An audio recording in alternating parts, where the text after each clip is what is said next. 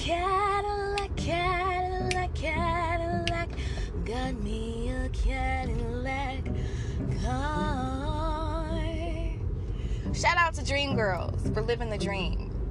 Dreamgirls was a production put on mirroring the likes of Motown's very own The Supremes, the very first ebony girl group, woman group, whatever the fuck you would call it, to make it international.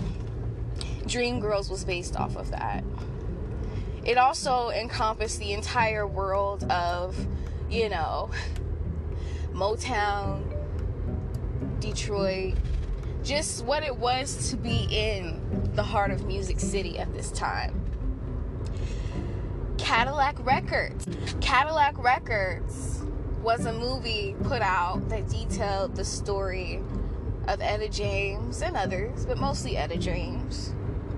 And just once again, how tumultuous the music industry can be for Black people. With all of this being said, a Cadillac car, as any car, loses its value the second it leaves the lot. But you know what doesn't lose its value? The feeling someone gets when they first receive this Cadillac car. Now, me, I'm not in the music business, and I definitely ain't no motherfucking 360. I'm doing this on my own. Chaturbate just so happens to take 50% of the value of something that I've never seen, right? So, I don't have a Cadillac car I'd like to return, but I do have a feeling I get anytime I make over $300 a day on Chaturbate. And last night was one of those nights. I couldn't even go to sleep, which was actually a good thing because my Sex Panther was popping. I don't know if y'all know, but y'all can text me on Sex Panther for $1. Y'all can video chat with me on Sex Panther for a $7.50. I think $7.50 for 10 minutes, so $75 on Sex Panther only. I ain't doing no more motherfucking Cash App. If you want to see me on a video call, Sex Panther only. Have your 75 ready. Might as well add 25 onto that. Make it 100, because I'm worth it. And that's what the feeling of Cadillacs, the Cadillac car, that's what I'm alluding to when I mention my elation with how happy I am about how today went. Well, yesterday. Because anytime I hit over 300, it's a fucking party. It's a fucking party. No matter how many hours I work. And last night, I hit 5. Bitch, I hit 5. I was like, oh shit. Dude, I was doing the Harlem Shake and everything, Crip Walk. I was doing it, man. I was fucking doing it. Because I was like, oh shit. I stayed up so late. I couldn't go to sleep. I was like, oh my God. This just really happened. This just really happened. It was the first time I've ever seen my leaderboard filled. Literally, almost every single person had tipped me. Well, not every. But every single person on the leaderboard had tipped over 1,000 tokens. Number 4, he tipped 900. But that was for a password show. But still, 4 out of 5, practically, 1,000 tokens or more. The 5th person was 389 tokens. I'll never have shows like that. Even though it took me 11 hours to make these 10,000 tokens. Baby, even though I've had the private show that I keep going back to because it's funny. I don't put my high tip king in my chat like some people do. But I sure damn well talk about it enough on this podcast. If you don't know, now you know. Kaya Parker, high tip king, 18,000 tokens in a day. Long story short, I understand that this money could have been made in a much quicker process. It could have been made from only one person because there are often those people who come through. We all know those people that'll come through with the stacks and the racks. I mean, that's usually what happens for me. I'll be honest with you, usually most of my shows, 80 to 90% of the tokens are made up by one person. That's honestly what it was today. Honestly, today when I first started, I was done for lunch and I said I was going to take a break for the afternoon. As usual, one person made up most of my tokens. But as I stayed online longer, as I kept pushing myself to new limits I could not believe, as I looked at the clock and I realized it was almost midnight and I started at 11 a.m., breaks in between and all, I said to myself, shit, like, damn. Because it's just funny, it's ironic, because there were slow moments during the show where I was discussing with someone, I was like, there are people online, they're trying to coddle me and help me to, nurture me, but for some reason I realized I just really can't say shit, because so many people, so many guys, which I appreciate that, thank you, for some reason you think you have to coddle my feelings when I say things. Like, when I say things like I'm fat, you don't need to tell me I'm gorgeous. I know I'm fucking beautiful. I'm fine as fuck. I'm just stating the obvious. And when I'm stating how slow it is and how quiet it is, I understand it's a Friday and things are slow. But as I'm checking these other people on my followers list, I don't even have to click in their rooms to see. There's hundreds of people online. They're just not in my room. So someone was trying to coddle my feelings, and it's funny that after spending time coddling my feelings, a couple of tears, oopsie daisies, today was my second best day on Chatterbait. It's funny because I had just claimed, literally this year, 2022 is really going to show me some things. I had literally just claimed my second best day a month ago. I had hit a $400 day. I think it was like $410 to be exact. And I was like, hey. And I'm happy about this shit. This doesn't happen for me often.